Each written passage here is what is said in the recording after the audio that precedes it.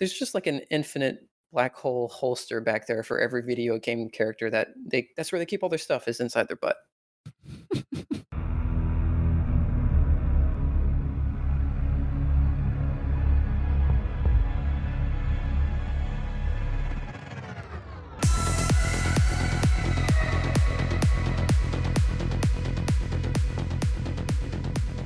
Episode 88 of the Underground Podcast, where we talk about Siege, what we like about Siege. Hello What we and don't like welcome about to Siege. I'm Chris, I'm Freezy. and we have something different going on today. So Ryan is not here this week. It's very sad, although that means automatically it will be a better podcast without him. He had a baby this last week, so obviously, for some reason, there's like this weird, like, there's more important things to attend to when you have a third child. I don't understand it that much, but he's a dad. Frazy's a dad. That is true. So maybe they get some leeway. But yeah, we have Frazy on the podcast today. So we have a special segment today. We're doing technical Siege questions. So I'll let Frazy introduce himself in just a second, but we have technical Siege questions, which are basically questions about the technicalities of Siege, like in the kind of game development side of it and the artistic side of it, and some questions about that. And he will use his expertise in answering those. We're going to talk about, we have an announcement to talk about play days in just a second here that we'll talk about. We're going to talk about some of the TTS patch notes. There's not like a ton going on there because most of it's just kind of bug fixes since the first set of patch notes that we've already really talked about. And then we'll get into our Discord discourse, which came out about a month ago, which one is about the default skins or having an option to have only showing default skins. So we'll have some fun discussion there. And then we will move on to the listener questions of the podcast. So Frazy, tell us why we have you here to explain technical Siege questions.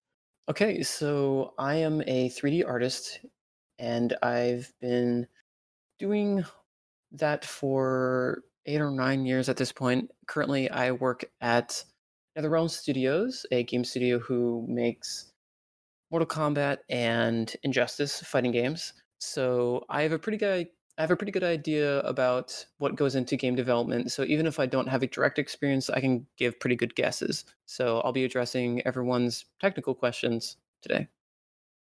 And you mostly work on Mortal Kombat, is that right? Yes. Do you ever do anything for anything else, or is it just specifically?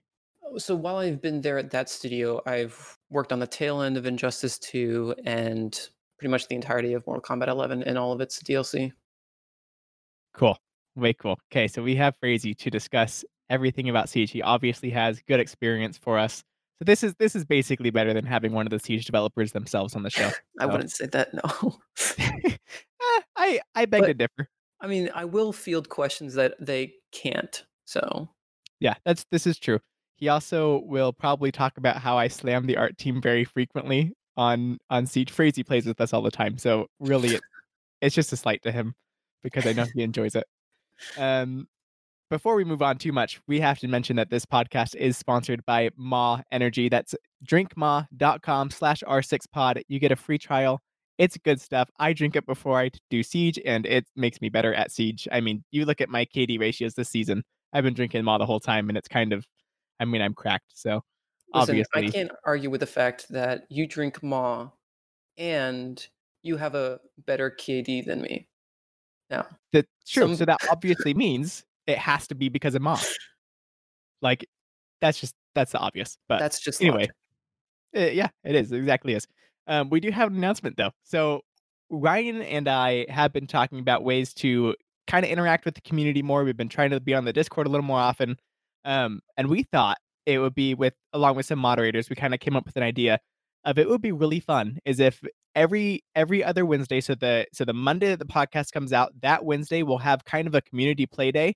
And instead of it being like our old community play days where we'd kind of play Siege together and then we'd like mix up and do like random like game types and stuff, what we're going to do is we're just going to kind of have a rivalry between me and Ryan. So I'm going to be on one team, Ryan's going to be on another team. We're just going to randomize everybody else. And we're going to do 3 matches every Wednesday night. We'll do 3 matches every other Wednesday night. We'll do 3 matches with the community kind of mixed around on different teams playing with Ryan and I. And Ryan and me, and we'll kind of see who's really better at the game. Obviously, my team's going to win probably more often than Ryan's team's going to win. But that's, again, I mean, I guess we're both drinking Maw, but so I guess we'll see who's more Maw. The question of when will the next play day be will finally be answered. Yes, that is finally the answer. As far as console goes, that's still a question that's up in the air, and we don't know That, the answer to it. no, we know But the answer to it, which is never.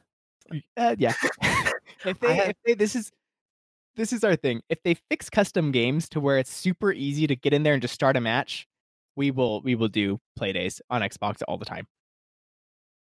Maybe. But it's so hard with how Siege has it. It's just so hard. But I have anyway, a this is challenge gonna for you be though for the first one, which is you and Ryan both have to play the mains of your brother. oh, interesting.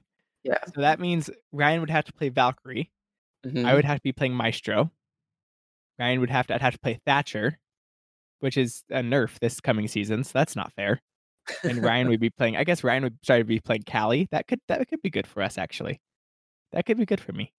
That is interesting. Anyway, it'll be fun. It'll be a really good time. So that will start this Wednesday. I'm pretty sure we will do that this Wednesday, and then every other Wednesday starting from there. And it will just kind of be first come first serve. If someone has played in the last community play day and there's someone else that's new there that hasn't played yet, we'll cycle them in. Every match we'll try to cycle people through if there's people waiting. But yeah, it'll be 3 matches. It'll be best of 3 between me and Ryan, and then community will switch on teams, and it'll just kind of be first come first serve, and we'll And maybe rotate we people through. can make a channel and have people submit clips to it just of their favorite parts of the session. Yeah, we will probably do that. The Discord's getting some new rules and stuff, so be on the lookout for that. It might be out by the time you're listening to this podcast, but we have some fun stuff coming up. TTS patch notes. It's mainly bug fixes. That's what we've seen is bug fixes from the first set of patch notes, which is usually what it's like the first week of the TTS. The first couple of days is where they really make the changes and like they do some different things and they listen to feedback. And then from then out, it's just bug fixes and bug fixes and bug fixes. Um, I don't know if you've noticed, Frazee, but the at least the subreddit and a lot of Twitter has been freaking out the whole entire time that 1x scopes aren't on all the operators universally. Yeah, I've noticed there is a tremendous amount of complaints when it comes to this site, and it seems to be inconsistent about what those complaints are. But I think the most reasonable one to me is the fact that needs to be a more uniform way of having what sites on what operator, especially 1Xs. Honestly, this was a problem for longer than just now. Like before, Frost only had the red dot until relatively recently in terms of the length of siege, Yeah, and this is then they true. gave her the alternate holographic. Yeah, and that didn't make any sense at all, and I'm surprised that didn't get more. I remember when it first came out, it was kind of like, why doesn't she have access to more sites? And then it kind of just died off, and I'm surprised that didn't remain like a big topic for a long time because that It, that was really stupid. it's not like she's an operator that's overpowered and needs to be less comfortable to play. Right, And that's the right. thing is 1Xs should be comfort, right? Some people like the reflex, some people like holographic, some people are wrong. And so it's just a comfort thing. No, yeah, it totally is. For example, a lot of people like the MH1 Hollow, the one that's like the thin line and the dot in the middle. Mhm. I don't like that one over the regular Hollow or like the Vortex Hollow. I like those a lot better, just because I feel like the line, like for me personally, for my comfort, I feel like the line like makes me think the whole thing is like a bullet. Like I don't know why, but I can't get the center of it. It doesn't feel like it's centered, so I don't like it. But a lot of people love that scope, so I should be able to have the option and be like, I don't like that hollow, but I like this hollow. But They did say they were open to changes and then it wasn't a final thing. So hopefully they will figure out a way that's not cluttered and is comfortable. right, exactly. I think that's their one of their biggest things is they're afraid of the clutter. I mean, even when Fuse had like the billion sites because he had the NATO sites and he had the Russian optics, and then he had a bunch of different sites, and it was like, holy moly, he had so much to choose from that it was kind of like it was just a lot, and you were just like, I don't know what to pick. So I totally And get that side of them. I just had this blast from the past. Remember when attachments used to cost renown? Yeah. That Yep. was crazy. I want that game in Siege Mhm. already. Like map bans, reinforcement pool. Like there's just some stuff that I just and Doc losing his ACOG. I cannot wait for that. Speaking of Doc and Hollows or Doc and ACOGs, by the way, last night we were playing Siege. We were playing ranked, Mhm. and we randomly matched up against the Hard Stuck podcast in a ranked Yes. match at like 2 a.m. in the morning, and it was really fun. Wait, what? What about your segue? Like, what does that have to do with Doc? Oh, Oh, sorry. Yeah. No, it does have to do with Doc because sorry, the night before, yeah, I don't know how that segue was gonna work out if I didn't explain how it was gonna work out. The night Speaking of Doc, before let's or talk a about something couple different. a couple nights before, we were playing with Mythic and he was using Doc and he was spawn peeking out of Consulate, and it was the most disgusting thing I've ever seen in my life. I What hate was spawn that? peeks.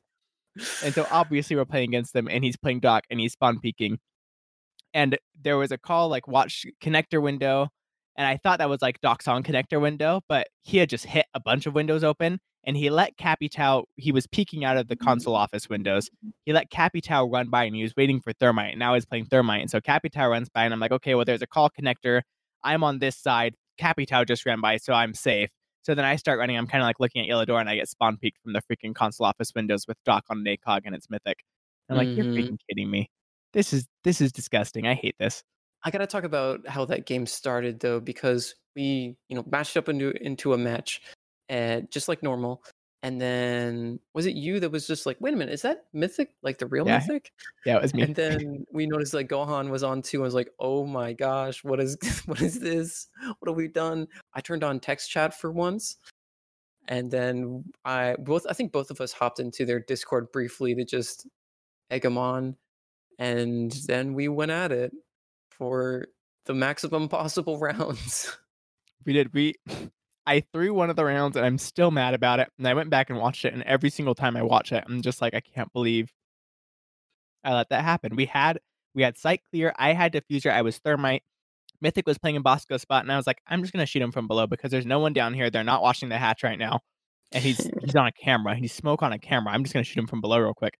And I'm thermite with a kit, and I just got the call like, hey, maybe we should plant. Site's kind of clear, and I walk in and I die because there was someone. There was a Jaeger. It was Gohan playing in piano, and he killed me. And I was like, dang it, I just lost kit and circle desk, Yeah, and that threw the round. so backstory, Chris just started playing Hard Breach and picking up the diffuser like a responsible person. So maybe so he's not used to carrying the diffuser and he just walked True, in with it. I did, Uh, and it sucked. It threw that round, and we were up 3-1, and that was gonna be like round over. We're gonna win 4-1, and we ended up having to win 5-4. I But was gonna start that round with being like, who's who's the better team here? But then it went into a slugfest. Hot tip to everyone out there: if you're carrying the diffuser and you're going to do something dangerous, drop it before you do, so someone can pick yes, it up safely. Because we ended up all dying because of that, just because the yep. diffuser got dropped inside. Yep. You can't do that. You cannot do that. That's another one of those like smaller things that will differentiate like a really, really good siege player from someone that or just someone that normally picks up the diffuser and someone that doesn't is they will drop the diffuser before they do something stupid because they'll realize I have kit and I can't die with kit. Because you realize I have kit, I can't die with kit in like a really stupid spot. So you don't do that. You drop it and you'll realize those are the better players that like have the like mind to be like, okay, I gotta drop this before I do Mhm. something dumb. A lot of people ask Um, how to be better at Siege, and if you're solo queuing or if you're queuing with a small amount of people, an important thing is the first thing you do when the start of a round on attack is think what's the most likely place that they're going to be. Then you form an initial strategy. You choose an operator based on that strategy, and then you quickly see. You go to the screen, the end screen of your character choice, and you pick up the diffuser because you want to have somebody that knows they have the diffuser, which is you, and then you want to be responsible with it. And if you do those things, you're going to perform a lot better. yeah, and then also like the guy with kit, you have a little more like say in like, hey, I have kit, I kind of want to plant here. Can we do this? And the team's like, oh, he wants to plant. Like he's got a plan. Like yeah, I'll come help you do that. Like it's more likely instead of trying to be like, hey, this person, can you come over here and plant? So that's totally true. That's a really good point.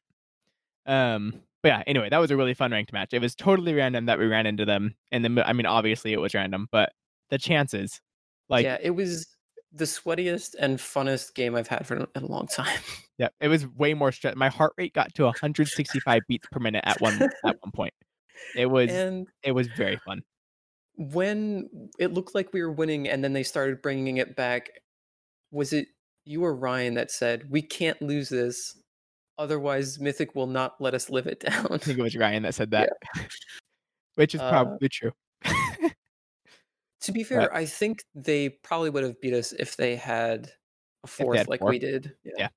Anyway, I don't think there's much else. Oh, actually a really cool thing with the TTS patch notes, they came out and after like only 2 days of people really being like the new sensitivity is throwing everyone off and nobody knows exactly like where to put their sensitivities to make it feel like before. They came out with a sensitivity calculator.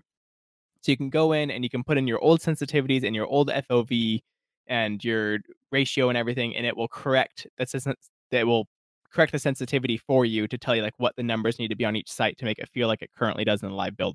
So that's actually super, super nice and something that console players should be aware of because that sensitivity calculator is out there to change your sensitivities to make it feel like it currently does Well, that's something on live. everyone should be aware of because I think the default is gonna be different than the way it used to feel like. Yeah, So, yeah, yeah. if you want it to feel like the way that you're used to, you're gonna have to use the calculator. I Yeah. assume it's Yeah. going to do the thing where it does it for you once, but it's still something you should check out. It's Yeah. basically like a Google Sheets It's that a you Google make Sheet. a Yep. copy of and then edit. Yep. It's very nice, and that was actually very well done on their part to quickly be like, "Oh, yeah, we do need to make sure that it feels the same for players, so let's go out of our way to make a Google Sheet for them and have them." That was cool. That was really good. Yeah. That's good. Okay, we are about to go into our technical siege questions part of the podcast. We're also going to talk about aspect ratios, and I didn't mention this before, but we have a good amount to talk about with aspect ratios. So we're going to talk about that too. That will come right after technical siege questions. But we're going to go to our sponsor real fast, and then we will hop into technical siege questions. Okay, Frazee, technical siege questions. These are questions from people in the lovely Discord. The Discord is a place that you should be if you're not there already. Just search Unrenowned Discord on Google or go to our Twitter at R6Unrenowned. We have it in the description, and it's a good place to be. You can find people to play with. This is how we're gonna get people to play with for our community play days that we're doing every other Wednesday now. Um, I mean, it's a fun time. This It's is how we found Just Unfriendly. it's true. So it's good.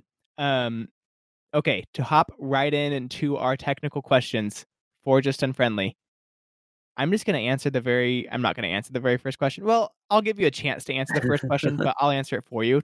Hey, it's Mythic asks, why isn't Unfriendly Diamond yet? That's my question for the segment. I would say because he's not good enough. Is that accurate? So I've been playing Siege since the closed alpha, and the real answer is that I didn't spend all of that time playing it. Came off and on the game, which is kind of similar to your experience. Yep. And but the better question or the better answer is that I spend roughly 3 to 5 times more time making art and things along that nature than I do playing games. So what I'm really good at is my job. That time that I'm talking about 3 to 5 times more is outside of work. So that's stuff I'm doing on my own time. He does like art. There have been times that I've messaged him, hey, let's play Siege, and he says, I'm working on an art project right now. And I say, okay, I guess. But I will say this, like we've played since the closed beta, and Frazy's obviously since the alpha. But even through all that time, I put less time into the game than some like pro players that have started playing since like Operation Health or like Operation Velvet Shell or something, and they put like thousands and more hours into it than I have. And I'm like, man, what do you Yeah. do? I mean, that's their full-time job. So that's what they I do is guess they yeah, do it all day. they do it all day long, but it's kind of great. There's also something to be said about like how your time goes into Siege. Like some players would be like, "Oh, I'm only level 160 and I'm plat 2." It's like, "Yeah, but you've only been playing since Operation Parabellum, so all of your time is up to level 160 from Parabellum until now, whereas my time is spread out from closed beta until now." So like you having all your time smushed together Yeah. like significantly helps your growth in the Oh game. yeah. And that's with Yeah. anything you practice. Like if you practice the piano once a month versus and you do that for 3 years, you're gonna be worse than the guy that practices every day for 3 months. 40 days in a row Oh yeah. or Something like that. 36 days in a row. Anyway, okay, let's actually get to like an actual real technical question. Um, our first one that's actually real comes from Steel Switch. He asks, let's say in the game, operators can carry 2 primary weapons, basically eliminating the pistol and replacing it with a submachine gun or a long barrel shotgun. How hard would it be to change the character models to reflect the new selected secondary hanging off of them? So this is a really good question. And the answer is that if they were actually going to make it so that the gun would hang on the body like both guns, it would be kind of difficult. But here's a trivia question for everyone out there. Where does your primary gun go when you switch to your secondary or other gadget? And I'll give you a few seconds. I know the answer, but I cheated because you told me. Okay, so the primary gun goes where everything goes besides your pistol, which is nowhere. It disappears. So it actually wouldn't be that hard from how the game currently works because you would just draw it out of nowhere and then put it back into nowhere. This is a common thing that's done in games because it lets you do things like carry two reinforcements and a bunch of barricades and a deployable shield and all of your gadgets and guns without them all being on your body. Imagine someone that actually was carrying all that stuff on them and how ridiculous they would look. And so it's just an easy way of being able to increase your functionality without having it on your body. So There yeah, are I've technical. never I've never noticed that it just disappears. Like I've Yep. never and since you said that, like I've noticed like, oh yeah. And then I've noticed like the games do this all the time. Like in Smash Brothers, all the time they'll pull out some random thing and they'll throw it at something. It's like, where did that come from? And it Yeah. just like the stuff just disappears. The way that most of the time it gets hidden is characters will draw it from behind them in the perspective of the camera. So if you look at a lot of games and stuff, characters will draw stuff from where their like butt is. So there's just like an infinite black hole holster back there for every video game character that's where they keep all their stuff is inside their butt. Uh, if they were going to mount guns like primary guns on the character, there's one of two ways of doing it. So a lot of games out there do like a generic on the back placement, and it's just kind of floats there. There's nothing connecting it to them. So you can go about the trouble of either having a holster on there. So I think like Red Dead Redemption does this, where there's like a holster back there where the long gun goes, or you can do a strap that is attached to the rifle. I think a really good example of this is Metal Gear Solid 5, where Snake has it holstered on the front, which is especially difficult, and then he puts it on his between his body and his arm and crawls and stuff. But there's a lot of hard things, and most of it comes down to animation and physics of straps because they can get weird when it's interacting with the body and the gun, and it's just easier to not do any of those things. So Yeah. So is it just it's basically the reason they do that is for ease, right? yes. Like it just saves a bunch of time. So, for example, in at NetherRealm, all the characters have what we call cloth. So, like basically bits of their costume that hang down and have physics on them. So it's not hand animated like the body is. It has just generated physics that the game engine is doing. There is literally two people that their only job is to make sure the cloth works and doesn't bug out too much. So it's not something that is easily done. And so, sorry, so cloth would apply to something like a strap and a gun holding or that's floating off the character or being held off the character. Right. Interesting. That's very interesting. Thank you for that answer. Yeah. Our next question is going to come from GameSlayer XYZ, and this is a very common thing that you see. It's out there everywhere. He asks, why can't Alibi's hologram also mimic the attachments on the gun? I mean, I personally have no problem with it, but my friend complains that he can't use sights if he wants to mess around with Alibi.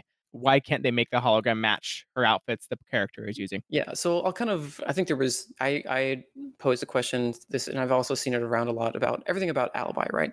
So the short answer is memory budget and time and money, right? So if you looked closely at Alibi's holograms, if you really took a good look at them, you would notice that it is significantly less detailed than an actual character player model, even if Alibi was standing right next to it. There's less polygons in it. The textures are lower resolution, and the reason for that is several different memory things.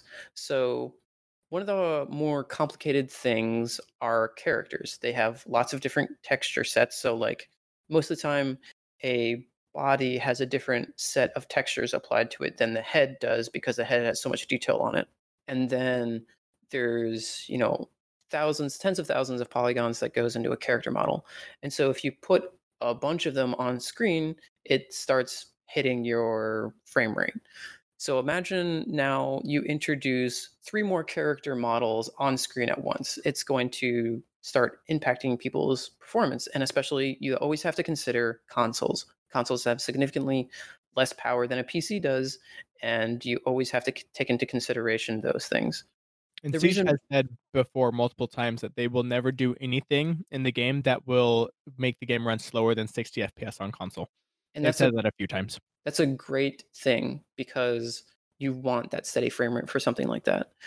So what they do is they take the alibi model, the base model, and then they remake it into something that's less resource intensive. So they've consolidated all of the textures into something that's just color because it's like a hologram. It doesn't have to have other attributes to it like shininess and things like that. And they've also reduced all the polygonal detail and stuff, and that's why it can't have whatever you're wearing, whatever your attachments are, whatever your guns is, because it is a single asset that is different than your character asset. And that's another thing I wanted to address is like there's some people out there that act like, oh, why didn't they just think of this? And if you listen to how, first of all, give them the benefit of the doubt that they are intelligent people that are making this game, and Yes. they don't always think of everything that millions of people that play the game think of. But they are pretty smart. And if you look at the intention of how she was made, it was always to fool people. And that's not always how she's played today.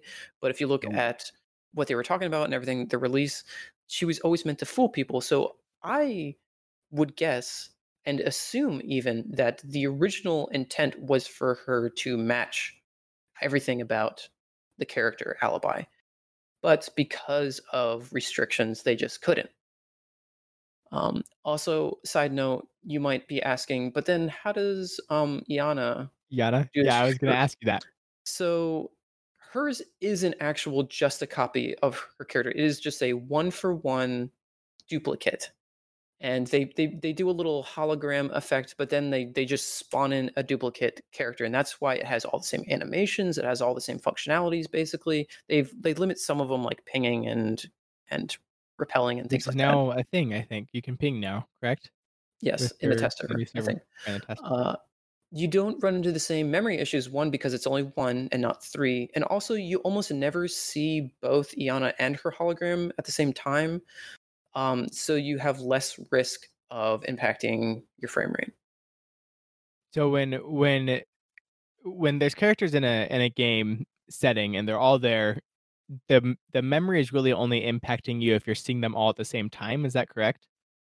Yes. So, Interesting. okay. So I'll break down that real quick. So a game engine, what you are seeing, a game engine only renders what you are seeing on every frame. If you could see an external viewpoint, literally everything else in the world disappears if your camera isn't looking at it.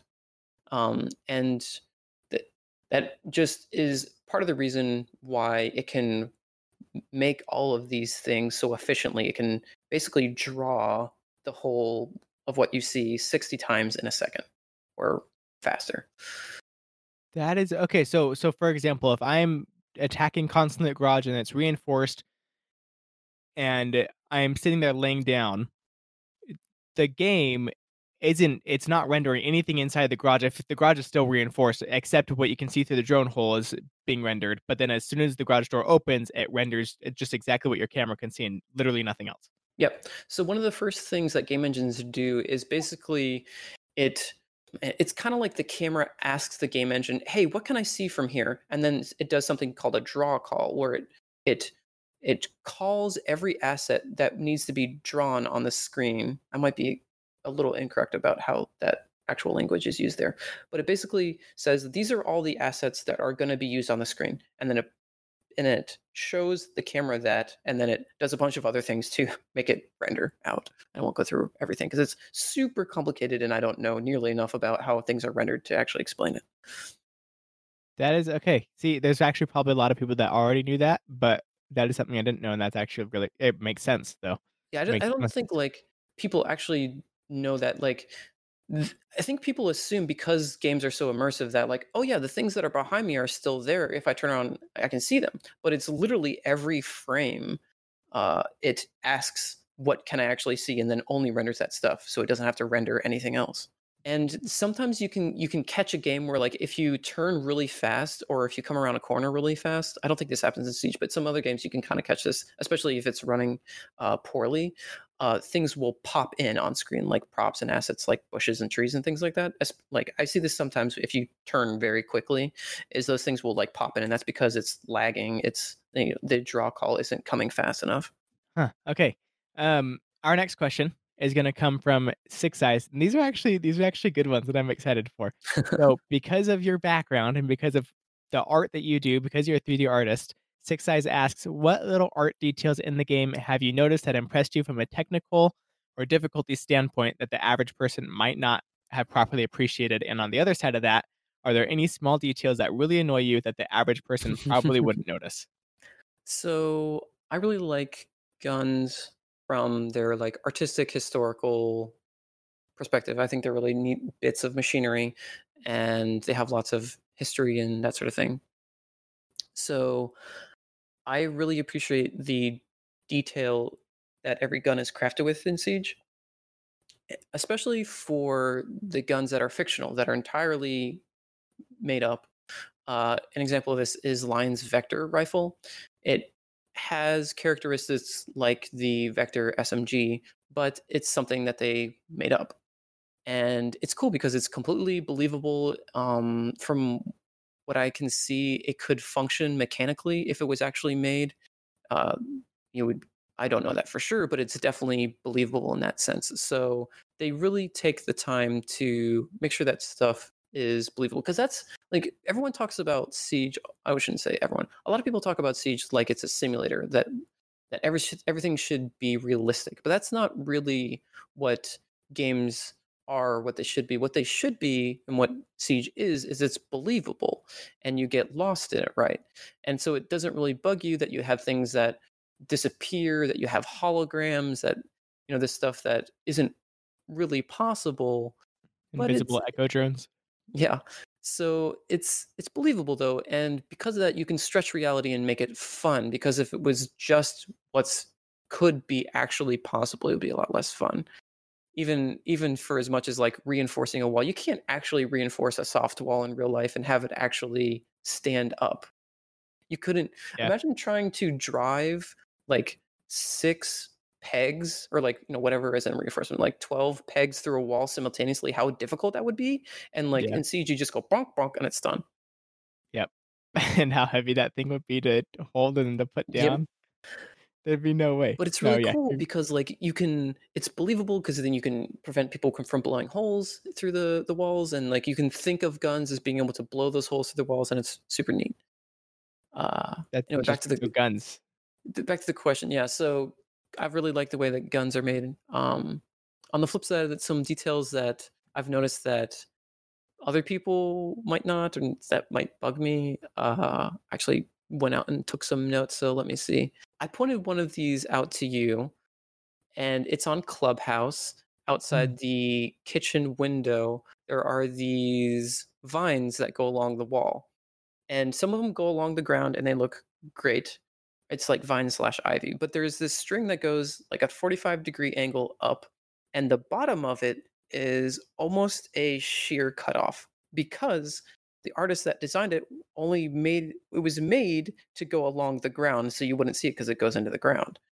But then I assume the level artist was like, "This was great. I'm just gonna put it up on the wall." And if you look closely, there's this like cutoff on the bottom, and it just bugs me. Yeah, it does look I would never have noticed it unless it was pointed out to me. But now that he's pointed out to me and I see it, I'm like, yeah, you're right. That doesn't look good. That's not what it was designed for. And that's kind of is does now does that kind of thing happen? has that kind of thing happen in Mortal Kombat when you've been making something, you've designed it for a particular use and someone else used it a different way where you had to be like, "Hey, that can't be used that way?" Like, has that happened to you? Uh, I mean, yes. It happens everywhere, and most of the time it doesn't matter because the person that uses it in a way you didn't originally intend uses it in a way that most other people aren't going to notice, right? Because it's like the Vine Yeah. thing, no one's going to notice that, and so because of that, it's fine. It's used in a way that adds something to the level, and it doesn't really break down until like you look closely enough at it. And in games, everything breaks down if you look closely enough at it. Yeah. So it always bugs artists when things get used weirdly or look wrong and not the way you intended, but everyone else doesn't notice. Another example of this, though, is on Consulate on the east side of the building. On the outside, there's the little stairs that go inside. It's like the Visa door, is that right? Yes. So there's pieces of the stairs that are broken off, and the geometry on that part where it's supposed to kind of be rubble, all the edges are sharp, which just means someone forgot to soften them, and so these just really sharp edges where all the triangles are, and that's just a really technical thing that bugs me. But in general, there's the most frequent thing is there's something called Z fighting, which is when two pieces of geometry are exactly on top of each other. They occupy exactly the same space. And so the game engine kind of flips back and forth between what should be shown. And so you see like flickering.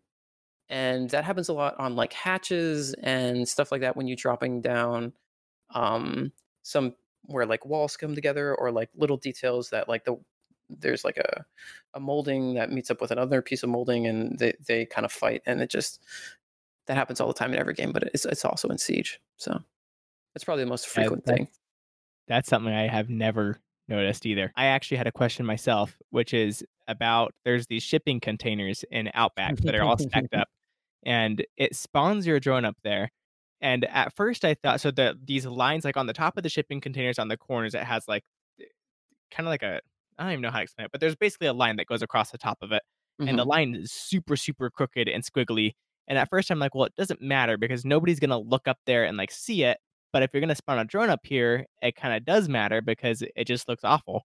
Is Yeah. that something where at first the designers that made the environment was like, well, this doesn't matter, we're not gonna worry about it, and then someone was like, oh, I'm gonna spawn a drone up there, and they're like, S- no, So is that I'm I'm gonna guess because you always start with like lower detailed things and get higher details. So even something as simple as like a squiggly line would start off straight usually.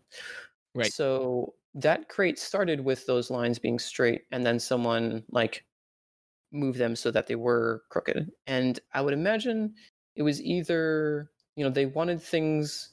The outside of that map is kind of like broken down, or like weathered, I guess is a better term. Yeah, They probably were trying to achieve a more worn look to that crate, a more weathered, a more banged up look, and so they thought that that would do it. And I don't know if they're looking at something. It's possible they found some reference of a crate that was super banged up and got all I don't know bulgy and squiggly. Um, so either that or they they didn't have reference and just thought that that was a good thing to do. So it's hard to make a call on that specific of a thing. yeah. Do you think that the person that, like, originally made the crate where they obviously would have made it straight originally, I guess. Do Mhm. you think, like, they've seen it and been like, "What in the world happened to this thing?" Or do you think do they know immediately what happened to it? Or do you Well, think they're kinda mad about it? I Or do mean, you I think would they just don't care? what I meant is like whoever was crafting that crate made all the edges straight and then went back Right. in and Oh, went back in and moved screwed it them. So around. it's probably the same person. I mean, like Oh, sometimes you do grab things that other people make and adjust them. So that does happen. So it's possible. That's definitely happened to me where someone's grabbed it and like made a change and like, why did they do that? Um, and sometimes it's for the better in your opinion, sometimes it's the worst. But I mean, everyone is just being is doing what they're being told. So right. yeah. Um, no, that's a good answer. So, okay, we have a couple questions here. Wrecker Needle, VO Matt, and Kimmy Head, um, really about, and this is a little bit out of your expertise, but hopefully you have, just being in the environment we're in, you might have some sort of answer. So the question is, would it be beneficial to build Siege 2 on a different engine because the Anvil is getting old, or how hard is it to take the game and move it to a new updated engine? Um, Another one is similar, talking about from a technical standpoint, how easy would it be to make Siege cross-platform or cross-generation?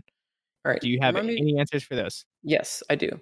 Um, I will answer the last one first because it's not a technical question. Okay. So obviously there is work that would go on into making something cross-platform. It's not Right. free, right? But the actual real sticking point to that is specifically Sony. I would say Xbox or like Microsoft and Sony, but really it's Sony who holds things up. Now there are examples of games that are cross-platform, but it's only relatively recently, and it's only through lots of exertion from developer standpoint. Um, Sony doesn't have any reason to let things be cross-platform. They have the bigger market share, and they want people to purchase their console. So because of that, there's no reason for them to easily accept things.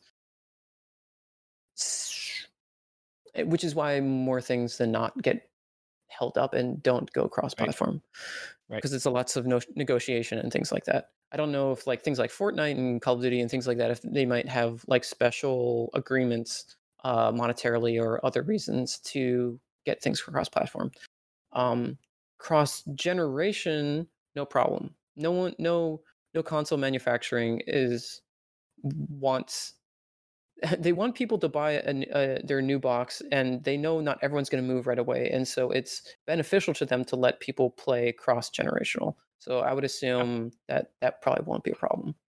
As far Oh as the yes, game engine goes, how difficult is it to would it be beneficial to build Siege 2 on a new engine, or how difficult is it to update the game to a new engine? sure. So a lot of people assumed that Mortal Kombat 11 got made on Unreal 4 because it looked good, and Unreal 4 is the newest version of Unreal, besides the fact that they announced Unreal 5 kind of recently. But it's actually made on a heavily modified Unreal 3 engine, which came out a very long time ago. And the things that happen, especially in studios that make their own engines, game engines, is that they keep improving and changing them and updating them as they go along. And so at this point, the engine that Siege runs on is the best engine for Siege to run on. Now, you always gain benefits from starting from scratch. There's always things that you want to improve that's not possible, technical limitations. So you at some point they will move to a new engine where they will start from scratch and that um but it's not, I mean, like a place like Ubisoft makes all their own engines, so it's usually for things like that, it's more of a gradual change of just underlying under the hood things than it is good to go like step to step. Like a casual person would go from an Unreal 3 game to an Unreal 4, right? Right. Because that's an external engine that someone else is working on. There's all these clear benefits, and you just move on. You don't have someone that's doing all the benefits that you want. Right. Um, so if you made a new engine, all the improvements that you would want over the old engine would make changing to the new engine hard. So if you, for example, wanted to port a generic unmodified game from Unreal 3 to Unreal 4, it's super hard because Unreal 3, all the assets that you've made, all the textures work completely differently than how they work in Unreal 4. And so you'd have to go in and change all of them, or yeah, I think you would have to touch all of them manually or remake them to really gain the benefits of being on the Unreal 4 engine. Okay, let's do one more question from this technical Siege questions, and then we will move on to aspect ratios, which is actually going to be kind of a fun topic. So glow sticker potato. This is from him. He says, "I know they can't technically do it, but can you explain why you can't be on cams at the same time as the image in the back, as at the same time while seeing what's going on in the background?" So there's the frequent, we talked about this a couple weeks ago. You pull up your phone, you see like what's going on in your camera, but at the same time you can still see like your screen and what's going on live behind you. Hmm. Can you explain technically why that's not Sure. possible? So we already have the pieces for it from our early discussion, right? Which is the game only renders what you can see. Now, what happens when you pull a screen up in front of you that doesn't completely take up your field of view, like what happens in Siege now, is that suddenly you can see two sets of things. And so literally you have to do twice the work, which is why there's such a big impact performance impact. Yep. It's as simple, like, as simple as that answer sounds, it almost sounds stupid that it's just that simple, but literally you're rendering 2 things at once, Yeah. and that's gonna kill, and it's especially for consoles, it will kill consoles. Let's move on to aspect ratios. So, there's just so much to talk about with this because there are so many players that play in a non-native aspect ratio, and this is so just to make sure we all are understanding, if you remember TVs from, well, now it's like 10 years ago at least, you had the TVs that were basically squares, right? That's the old 4:3 ratio. They're Hmm. basically a square. That's 4:3. More recently, we've moved into 16:9 aspect ratio, 16:10 sometimes, but 16:9 is basically the at 21:9 movie theater. But you have that more like wide screen. Your monitor that you're looking at, your TV that you're looking at, more than likely now it's a 16:9 ratio screen. And that's normal. People in Siege lately have been, well, since actually Siege came out, they've been changing their aspect ratio in game to be 4:3 or 5:4 or different 3:2, different random aspect ratios because they believe that they're stretching their screen and giving themselves an advantage over other players.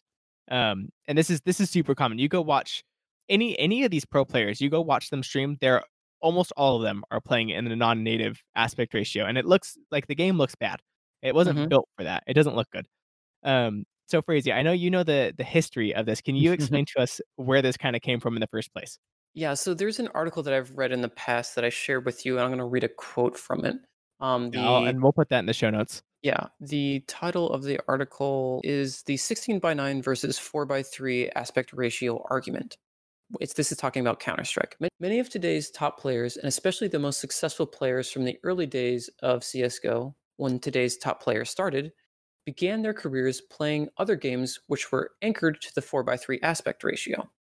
In Counter-Strike 1.6, which was anchored in 4.4 by 3, the cropping effect was the opposite, using 60 by 9, the cropped top and the bottom of the game while having no impact on the horizontal vision. As such, everyone used the 4 by 3 resolutions and carried their habits over to Counter-Strike Go. It should then come as no surprise that many younger players started by copying the settings of the best players, and the cycle continued. So, the reason why people use 4 by 3 is because they saw someone else do it, who saw someone else do it, who saw someone else do it. Um, and it's rooted in Counter-Strike. Even Siege is affected by old Counter-Strike, which used to only be 4 by 3, and people were forced to use 4 by 3 and then got used to it and then didn't change. And then because they're professionals and they practice all the time and they're good, people copy it. And there's the article even references professional players that say like, I wish I could switch to 16 by 9, but I can't. They're so used to it. Yep. So this is literally, it's like for them, for these Counter Strike players, it's a comfort thing because they were forced to play this way, and then trying to go into 16 by 9, it just looks weird to them, and they can't play that way anymore because it just looks strange, and they're not gonna risk anything to throw their game off, even in the slightest amount. So they're Hmm. gonna purposely go 4 by 3 because that's what they're used to. That's how they want their. It's not how they want their game to look, but that's how they're used to their game looking, and they want it to be that way for when they're playing professionally. They don't want to lose anything because, oh, my screen wasn't how I'm used to it. So, Yeah. You eh, did you go did a ahead. bunch of testing after we talked about this.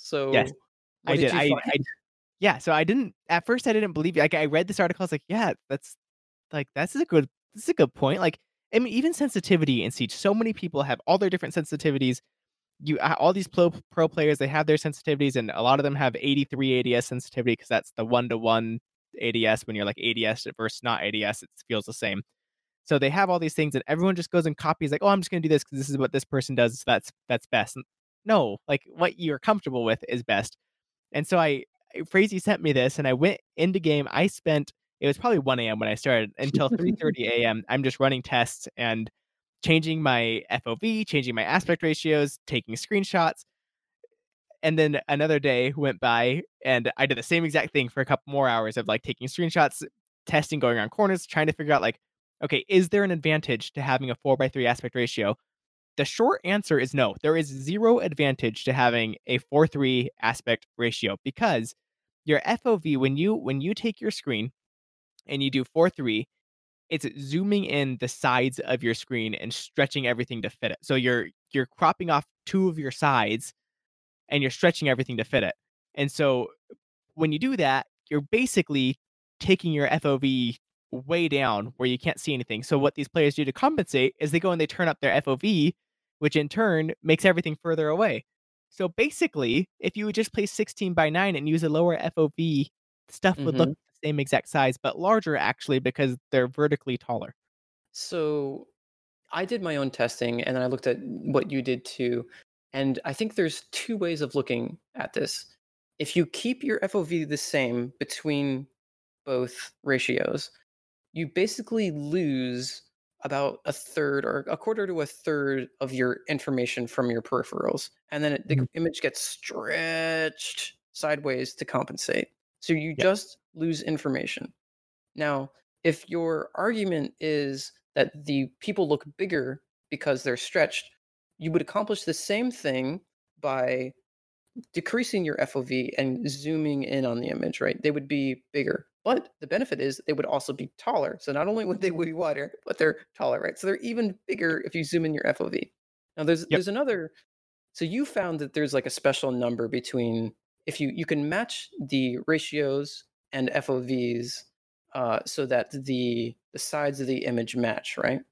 Yeah, so it's about so from 4:3 to 16:9, it's about 15 or 16 FOV points. So, for example, if you're at 76 FOV 4:3, the same to see the same on your sides of your screen, that would be 60 FOV in 16:9.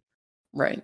So the other way of looking at this is if you compare images and you match your FOVs so that you can see the same amount of information on your peripheral, what 4 by 3 does, or other aspect ratios that squish things, is it squishes more stuff down into the frame so you can see more vertically. But like, do you is that so critical that you need a little bit more vertical information? Like, it's not worth it to do that. Right, and that's never the argument, right? The argument is Yeah. never, "Oh, well, I do it so I can see more vertical information." It's always, "Well, it makes people look bigger." Mhm. And And no. the thing is, if that was the art, if 4 by 3 was so good, 5 by 4 would be better, and that is an option in the game. You can go turn it on. If you think stretching the image is so much better, then stretch it further. Zoom in more. Decrease your FOV. Right, exactly, yeah, so if your real goal is to make players larger, then going 5:4 with 60 FOV is 100% the best thing you can do if you just wanna make people bigger in the middle of your screen. And you can try to make that argument and say, "Well, I'm always gonna be looking in the right spot," then go 5:4 and go 60 FOV, and the stuff in the middle of your screen will be larger than any other aspect ratio and FOV out there. But at the same time, when you play like that, you'll realize your peripheral vision is almost literally nothing. Like Yeah. it's like basically having a horse with the blinders on. Like Which you is can't why see no one anything. plays like that, because everyone Exactly. realizes you need to almost no one ever plays all the way zoomed out, and almost no one plays all the way zoomed in, because everyone realizes you need somewhere in the middle.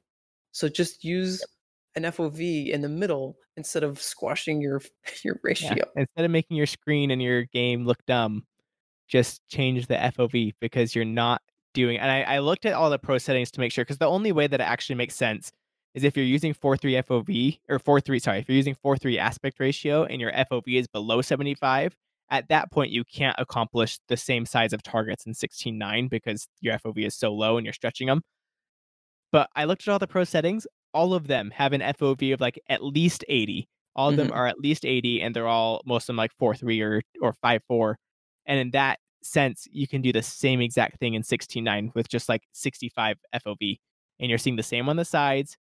The stuff in your scope is larger because it's taller, and your game doesn't look dumb. So I want to come back to why pros use that setting, but you did find one difference between Good. the ratios and your FOVs. And it has to Yes. do with the scope, So right? yep. So when you're zoomed in, the larger FOV you have while zoomed in, you see more inside your scope. So, for example, if I'm 4:3, 90 FOV, and I'm looking at a sign, my scope can see like all that sign, like a little bit around it. If I go to 69 and go to lower FOV, like the same to match the sides of your screen if you weren't zoomed in, when you Hmm. zoom in on the sign, you do lose a little bit inside your scope. And at first I thought, okay, well, I guess you're getting more inside your scope this way, but nobody's saying that. Nobody's saying, "Oh, this is why I do it to get more." No, you're not saying Yeah, that. I mean, you don't really need additional peripheral information inside of the scope You don't, usually. because what you're doing whenever you will notice this when you're playing Siege, you're creating your own wall for the scope. When you go around the corner, you're not having the wall of your scope be like where you're turning the corner. You create your own wall of the scope when you bring like the middle of your scope to the edge of the door frame and you start going around a room, right? Like Hmm. you're the one that's creating, you're basically putting your scope in half when you do that. And everybody does that because it's the smart thing to do because you want the center of your scope to be on the person when you first see them. Right. So that's also an irrelevant argument to try to make. So why do pros try this? And I think it's they're always looking for an edge, right? Everyone is always looking for a little bit of an edge over others. And Right. it's a placebo effect. If you think that something will improve your performance, it just might. You might be that little bit more confident to take the gunfight, and you might win it because of that little bit more confidence. You have the fun thing of your tracking your heart rate on your stream. Like when your heart rate elevates like that, you lose fine motor control. And if Yep. you are more confident, your heart rate will stay lower and you maintain your fine motor control. Uh, I compare it to in baseball, there is something called a cork bat, which is illegal. Um, it's basically where the center of a bat is drilled out and cork is put inside of it. And the reason that it's come up because some players have been caught, their bat bust open because it's weaker and there's cork inside. And it's been tested, and cork bats are worse than regular bats. But some players thought they were better, and like maybe their performance was improved, but it literally did worse for them. But it's a mental thing, right? If you think Right. something helps you, it might. It's like when you change your sensitivity, it takes time to try to get better with it because you've changed it. You've changed what you've been used to this whole entire time. And now you very well might do worse at first until you start getting used to it. Anyway, I think that's a good topic of discussion for aspect ratios. We won't dive too much deeper into it, but it's very, very interesting to see so many pros use this and talk about this. And after rigorous testing, we found it doesn't actually do anything. So Hmm. let's move on to the Discord discourse. So this Discord discourse came about by Toronto Will. He brought up the comment about skins and if there was maybe an option so that in the game you could say I only want to see default skins and you can't see any other skins because I can't tell who the operator is because they're wearing like a hazmat suit and there's like five different operators now with a hazmat suit or they're they blend in with everything behind them or a really recent one Jackal's headgear looks like a freaking toaster when he's behind certain objects, or even Lions. I actually had the problem last night. We were playing Border, and Lion's headgear from the Mute Protocol event, I did not know was a head. Like I saw him, and I for a second, like my mouse went to it, and like I stared at it, and I was like, wait, and I froze, and I was like, no, it's just like a lamp or something. And he started shooting at me. I was like, no, that was Lion. That sucks. I didn't see him because I thought his head was not a head, and it Hmm. was literally because of the headgear. And when stuff like that happens, it is frustrating. Needless to say, it doesn't happen super, super frequently, but it does happen. So we have some comments here from different people, and I think actually, and I'm so in the middle of this one because while yes, I am very, very, very annoyed with some of these designs, at the same time, skins and stuff like this are they're what support the game at this point. Like, Yeah. yes, they still make money off sales. Yes, they still make money off season passes, but they're making more money off of cosmetics, I would assume, than they Yes. are of selling the So game at this yeah, point. let's be real. Cosmetics pay the bills. That's just facts. That's what is allowing Siege to keep living. Yep. Um, so and I have spent money on cosmetics. So I know that this is Ryan spent like $60 for the showdown cosmetics. And that's buying the game like two more times for the And price not that he even because originally like bought it at. the game doesn't even cost that much anymore. Yeah. Yeah. So cosmetics really are paying the bills. Let's just start with a comment from Rio Stylo. He says, I think definitely for ranked as it's more competitive and it matters more if you win or lose. So being able to toggle off skins would be useful. For casual, I don't think there should be an option. Casual is rubbish anyway, so it doesn't really matter.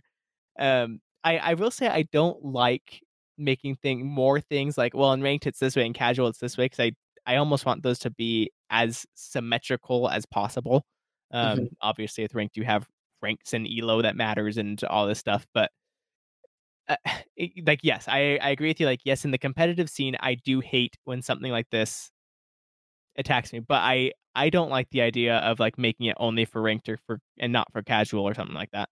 Yeah, I definitely see his argument because you want rank to be as competitive as possible, but you also have to understand that the majority of them, well, a good chunk of the most engaged people in the game play mostly, if not exclusively, ranked. So the Yes. people that are probably buying the most are wanting it in ranked. Yeah, They want that's to show actually their stuff in ranked. and that's the thing, right? Is when I have my skins, I'm not buying it for myself. I'm buying it for everyone else to see it. Like Toronto Will, he says, I enjoy collecting uniform skins and headgears as much as anyone. And if the other people wouldn't be able to see them, it would diminish the perceived value of collecting a skin. It allows me to put my sense of style and personality into my ops in the game. I love the bedazzled Cali headgear. I was playing in some competitive leagues for a while and felt devastated that I had to unequip some skins that I really loved, skins that conferred no competitive advantage just to adhere to a rule. The whole point of my equipping a uniform or headgear is that other players can see it because I can't see it at all, which is true. Like I get to see it on my operator selection screen, or not even that. I get to see it on my like in the main menu operator screen. And But then other than at the that, end screen, if you win, yeah, at the end screen, if you win and you're playing that operator, like that's the only way you're seeing it. So mm, it almost is just like, well, I'm not gonna buy any of this stuff if people are just gonna turn it off.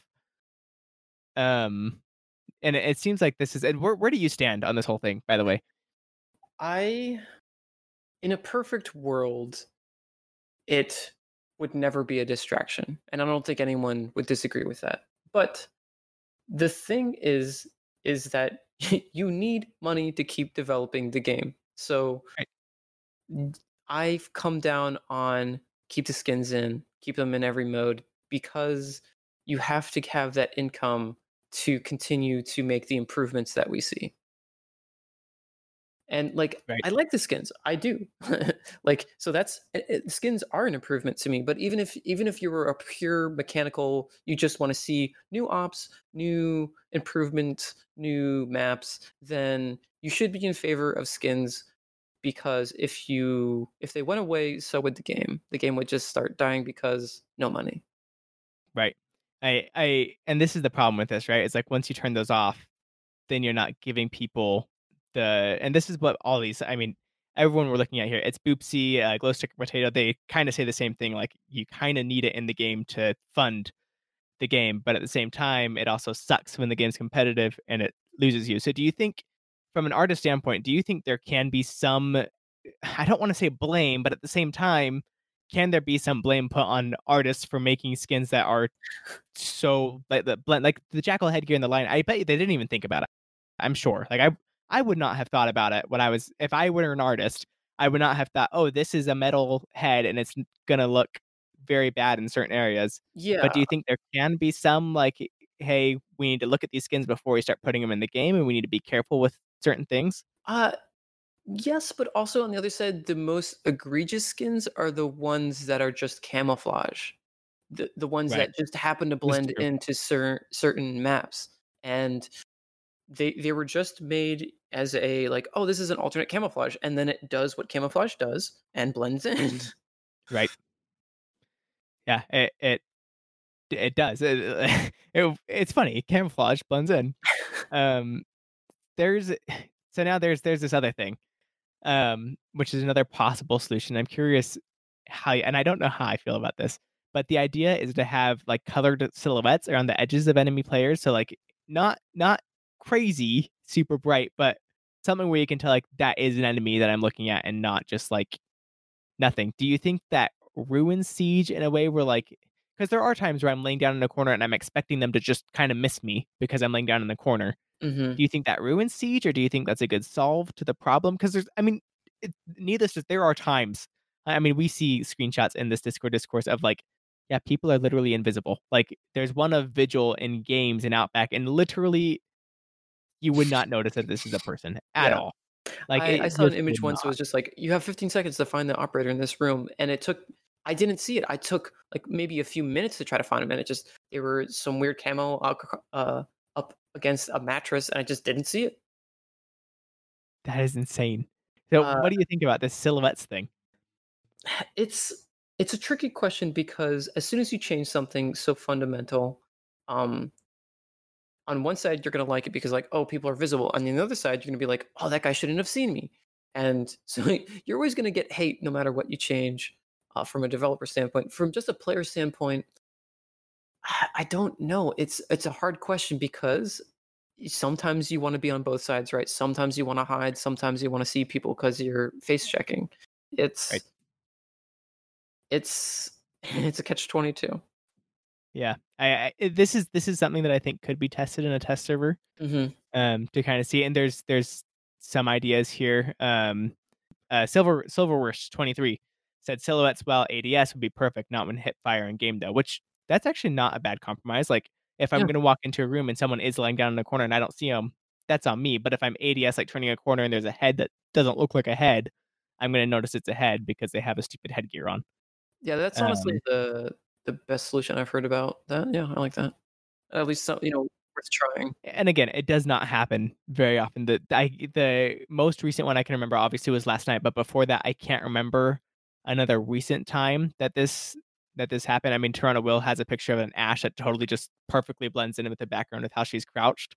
I remember when that happened too, but I originally voted yes on this, but and the total votes, by the way, 20 25. It was 25 yes and 10 no, and I just put my vote on no, so it's 24 yes and 11 no, and 4 shrugging.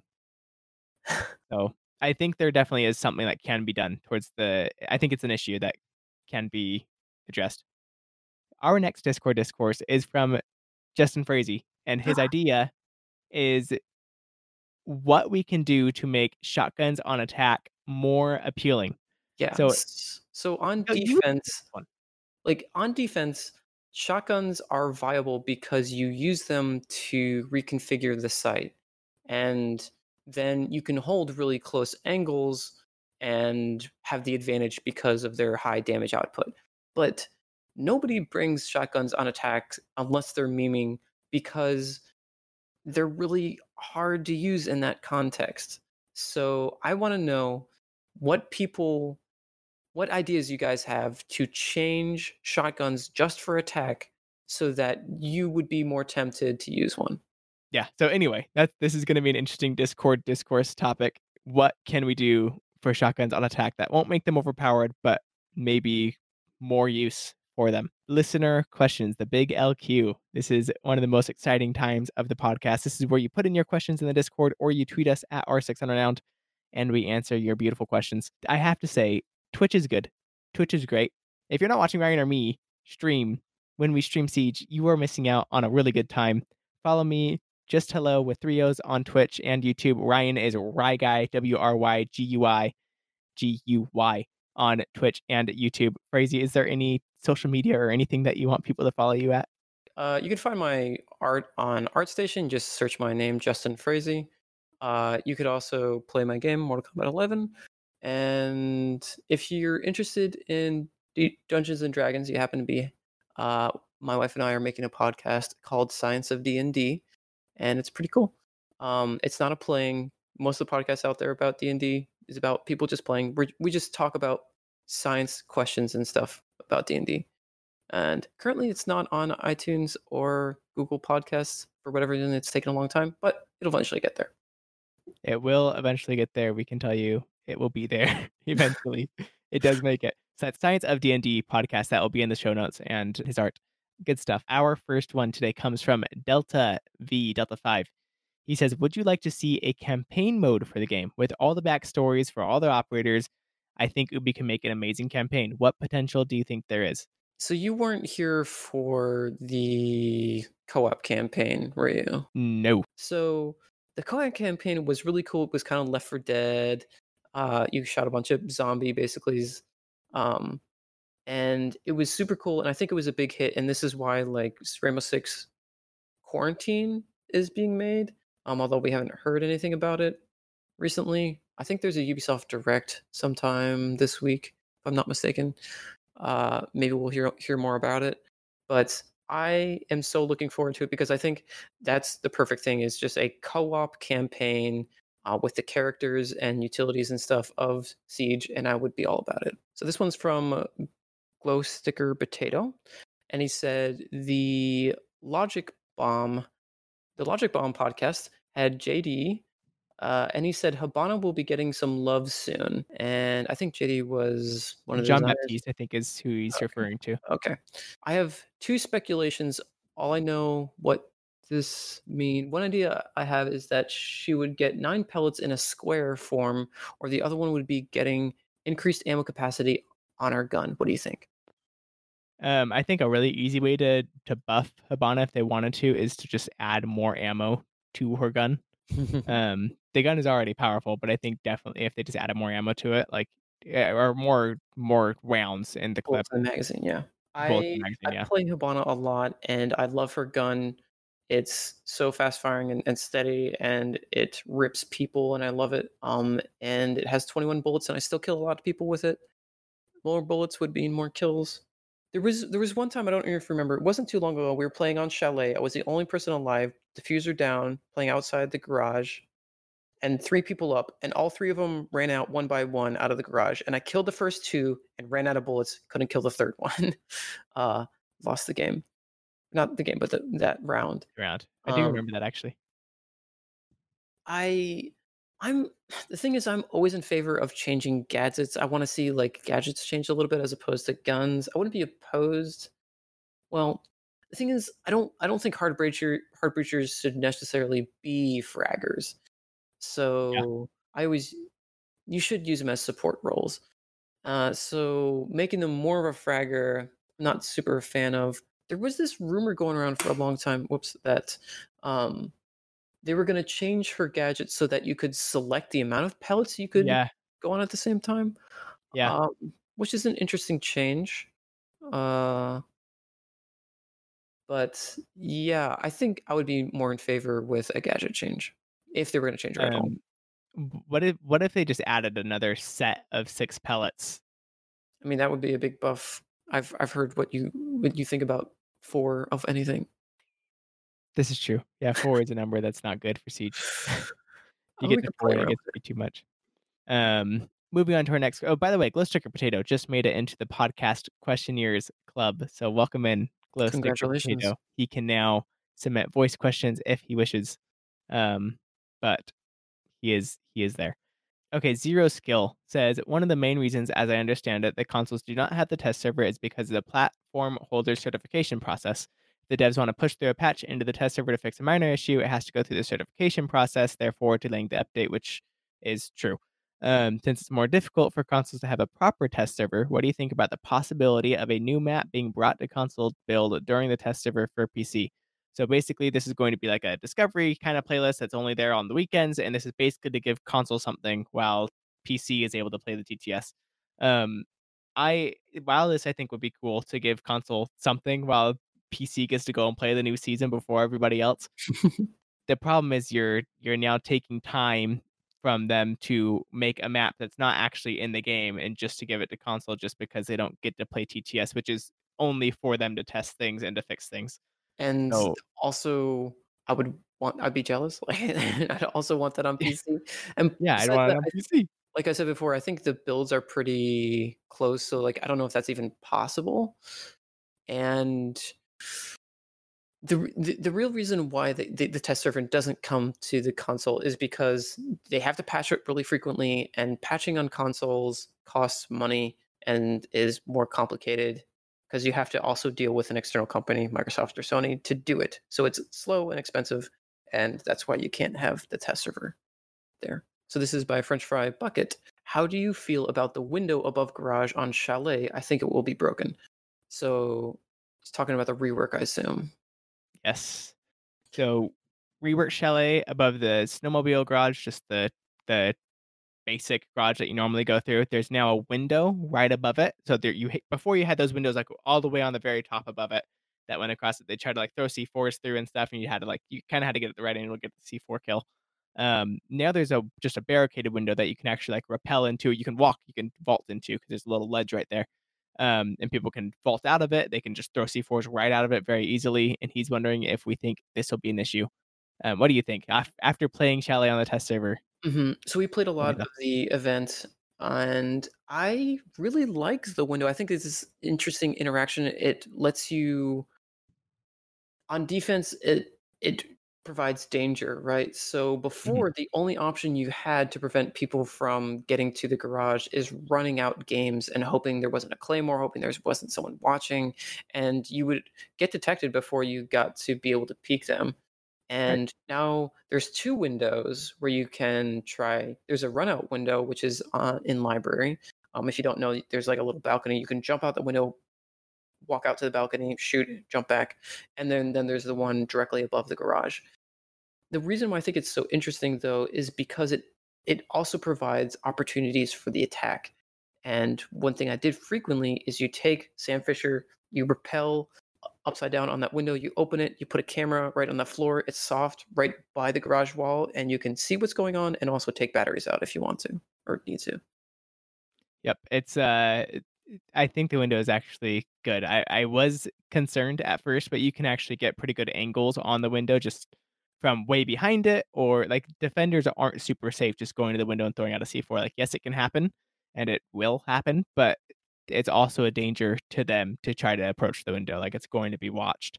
And there's angles to the window from like the balcony um that goes into like office of second floor. You can hit out one of those windows and see that window and watch someone walk up to it. So it's not the safest thing, and people will learn to play with it. But I think it'll be fine in the long hmm run.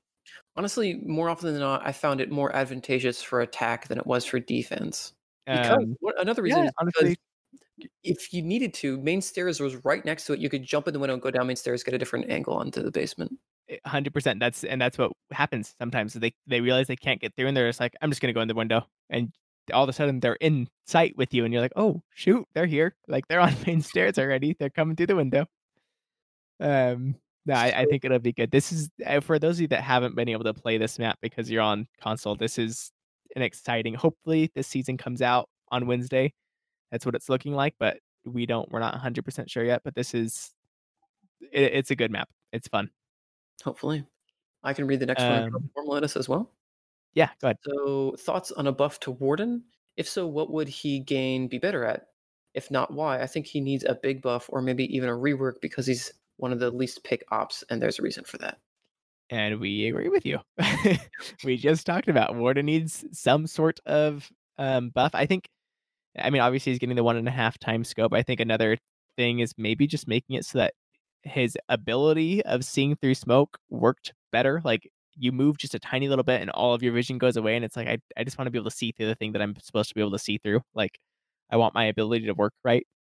Um, so that might be like a nice buff, but I think he might need some sort of full rework. Yeah, I always played around with this idea in my head that it would be interesting if he was the only defender that got to use a smoke as a secondary gadget. And I think that could be, especially if it was a different color and it was obvious that, oh, this is definitely a Warden smoke. I think that might be Right. interesting. It might be overpowered, but it could be cool to play around with. We have 3 questions from 3 different people. True R6, Attack Wolf, and Glow Sticker Potato all ask how I got my name. Um, they're not talking about the name Chris. They're talking about just hello, by the Oh, way. no. Are you sure? Because I'm pretty sure your mother They all do say, "How did you get your name, Chris?" Or "How did you get your name, Chris? Chris, how did you get your name?" But they're referring to just hello. Um, so I got my I think I told the story on the podcast a very, very long time ago, and Mhm. now I I will remember. make this quick, but there's so many new people listening to the podcast that you deserve to know why I'm just hello with 3 O's. I Ryan had a at the time it was just his girlfriend, his wife now. She came over to visit us and I was like 12 at the time, 12 or 13 at the time. And so I was just like a young kid that Like was last year? purposely yeah, basically that was, like, purposely bugging them and, like, whatever, and I would just for some reason, it came to my head, like, every time I saw them, I'd say, "Hello," and I'd say, Just hello, just hello." That's all I would say, is I'd purposely just say that, or, like, they'd go outside, like, be alone to, like, talk or whatever, and I'd purposely, like, go out there and be like, "Hello, You're the just worst. hello." Just being annoying, right? Just being annoying 13-year-old, and then I was making my Xbox name, and Ryan's like, why don't you just make it just hello?" I was like, "Okay." So ever since then, it's been just hello with 3 O's because it's actually like just hello. That's how it's pronounced. Um, Yanuk says, now with the new map ban feature, what are your least favorite maps that you are excited to be able to ban? I will 100% say Outback will be banned a lot of the time. Yeah, they're reworking Chalet, so it's really just Outback. It's weird because like I was initially very in favor of Outback, and I think there are strong positives about Outback. The one being it was really easy to learn, and it was very strong level design, and like every area looked unique. It just happens to come out to be really defender sided, and that's painful. Yeah. Uh, and unfortunately, you can't really know that until you play the map a lot. Yep, it's true. I also it's a lot of it's gonna come down to like what map I've just played last. Like Oh if yeah. we just played theme park and theme park's in rotation, I'm gonna vote for theme park. Like I don't I it says and I'm gonna vote to ban theme park because I don't want to play it twice in a row. Honestly, that's probably going to come up way more often than a specific map. Yeah. I mean when I see Outback, it's more than likely I'll ban it. But if we played theme park 2 times in a row and it's Outback theme park and we had just played I don't know, Oregon. Oh, I don't know if Oregon's I would probably make sure Oregon stays, but I don't know, if we had just played, like, another map that came up, I'd be like, "Oh, let's just play Outback because I don't wanna play these 2 again." I mean, that I feel like that'd be hard to happen, but it might. Hmm. It's possible. Do you wanna read our next one from Doc from Rainbow Six Siege? Sure. So, what would you think about shotguns receiving a speed buff like the one pistols have? I will say this, Doc from Rainbow Six Siege, I think you should go and put that in the Discord discourse for this week Mm. because I don't wanna dive too much into the discussion, but I think that's actually an interesting topic of how you might be able to make shotguns stronger on attack. Okay, that's actually our last question of the podcast. Um, we love the community involvement. We love the podcast questions. Love the Discord discourses. Join the Discord, search Unrenowned Discord in Google, and you will find us. You'll find our Twitter at R6Unrenowned. Join us for Wednesday nights. We're gonna do 3 matches, me against Ryan, and we're gonna have the community with us. We're gonna do 5-on-5s. It's just gonna be like a regular ranked match. By the way, there's gonna be operator bands. It's not gonna be up to 8 like Pro League. It's not gonna be points off. It's just gonna feel like ranked. I mean, it'll be more fun because it's gonna be community driven and me against Ryan. And if you Again, can't, my team will be winning. yeah, and if you can't play, come watch the streams. Chris Yeah, has been getting a good following because he's been streaming a lot recently and has got an affiliate. I have gotten affiliate. I have 17 subs right now, so it's a good time. It's really fun. I have my heart rate live on stream. Yeah, come and join us at it's just hello with 3 O's, twitch.tv/just hello. Ryan is Ryguy, WRYGUY And on give love YouTube to and Ryan Twitch. too. Watch both streams Yeah, at the same time. It's really cool. you could do that. You could do that. Crazy, is there anything else that you want to add to the podcast before you're gone forever? Just goodbye. Oh.